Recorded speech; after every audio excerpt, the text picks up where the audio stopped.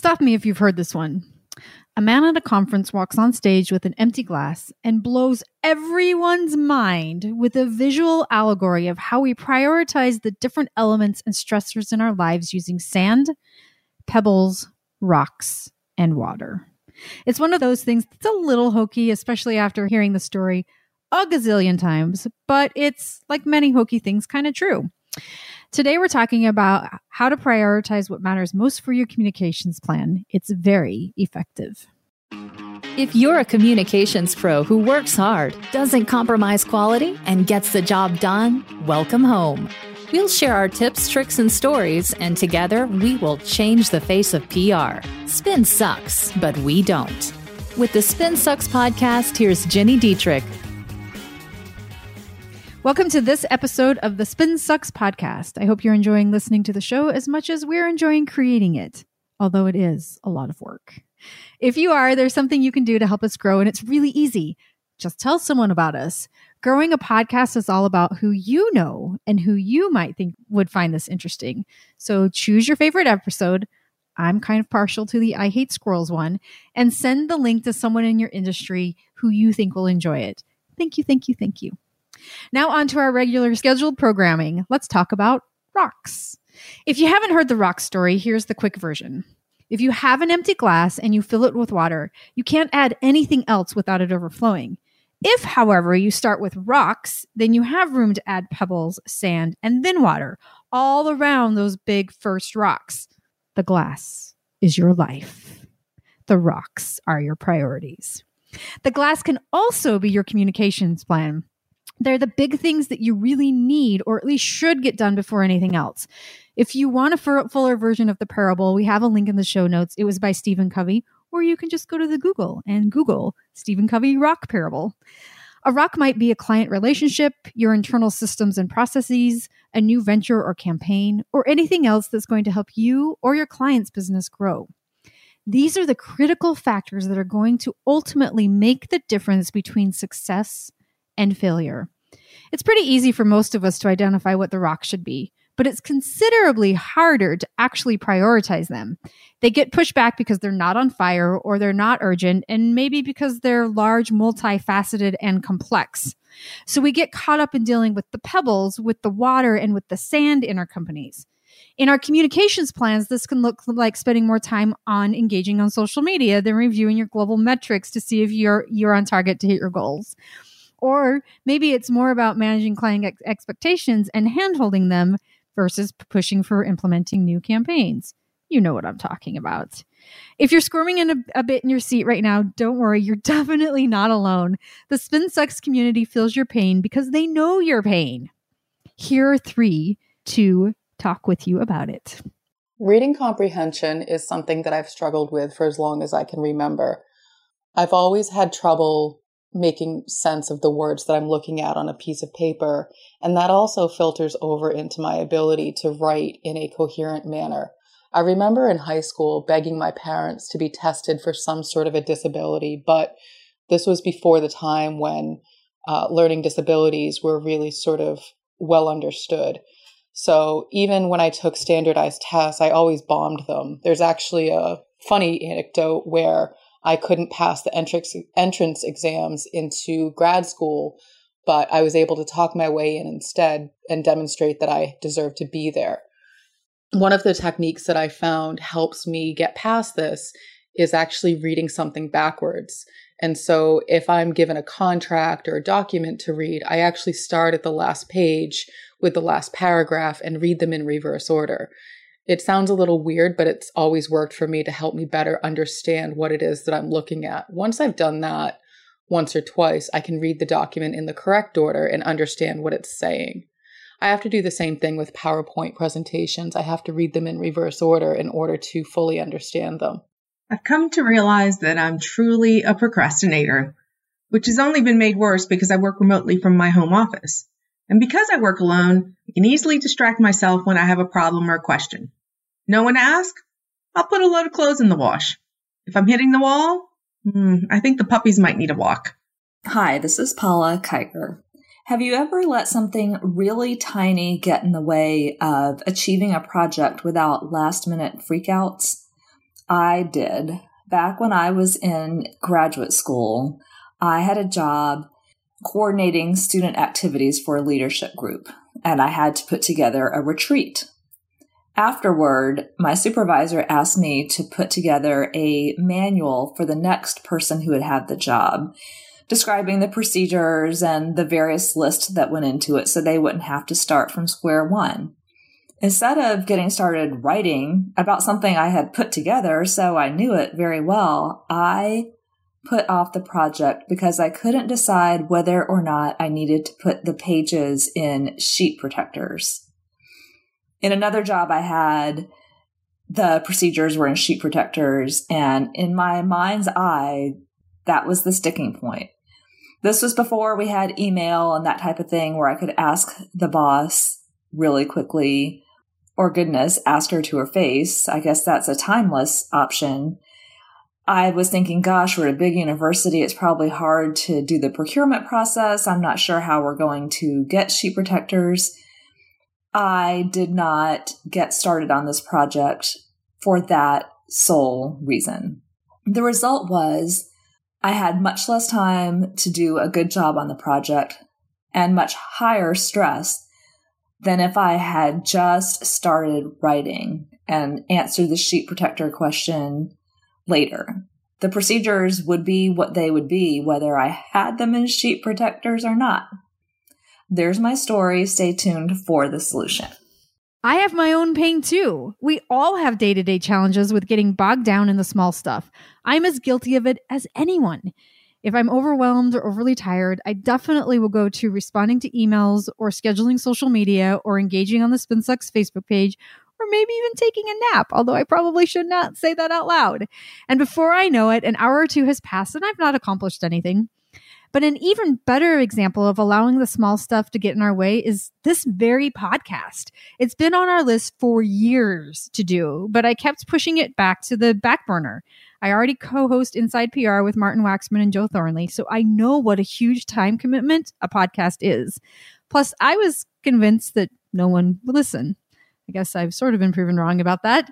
So while I knew it was a good idea and it's something that my team has been gung-ho on for many years, I let all of those reasons get in the way of launching this podcast 5 or 7 or 10 years ago. Shame on me. It's totally understandable, but ultimately ineffective. Fires are always going to happen, and there will always be issues, errors, and emergencies to deal with. You can make excuses until you're blue in the face. Pretending there won't be 7,500 reasons to not do something doesn't do any good. But even though you don't know what they're going to be, you can plan for them because they happen, and you protect your big rocks. Here's how. At the beginning of every quarter or month or project, whatever makes the most sense for how you arrange things, you need to decide on what the priorities are going to be. Don't choose too many.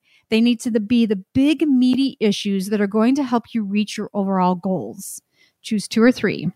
I reached out to the Spin Sucks community on Facebook for their best big rocks, and here's what they had to say. Robin Laning said, launching our newly redesigned website at the very end of quarter 3, beginning of quarter 4, complete with a plan to actually get our members to write content on a regular basis for our blog. That is gigantic, and getting members to contribute content even bigger. So we're going to check back in with her to see how they did. Terzia Landsberg said, we're starting a digital magazine and corporate podcast series. As we know, podcasting is not easy, and it's a huge time commitment, so I'll be curious to see how she does as well. Jill Manti said, we're expanding to a new market. Well, we're technically returning to an old market that we left for a while, and starting the process of implementing a new business operations model. The operations model is probably an 18-month process, so it's going to be our big rock for a long time. Amy West said, we're working on a new website. Woohoo! It will go live at the end of the month. Greg Brooks, sorry, buddy, wants to reduce reliance on client retainer revenue. And Christopher Penn said, showing up at Gini Dietrich's house so she can cook dinner for me seems like an achievable goal. Chris, you show up, I'll cook for sure. Once you've decided on your big rocks for the time period, they are set in stone. See what I did there? Crack myself up. Making sure that you're working towards and accomplishing them so you can make more of a difference for your clients and your business versus immediately addressing every little thing that comes up. You're probably thinking, well, Jenny, that's easy to say. But when emergencies happen or crises happen, we need to address them right away. That's true. Yes, especially in a client service world. It is hard, but it's also a habit. If you know that your time to work on the big rocks is sacred, you get used to dealing with the other things around the big rocks. In most cases, a little issue really can wait until the morning without anyone losing a leg. Emails don't need immediate responses, and shiny new ideas can be added to the agenda for your planning meetings.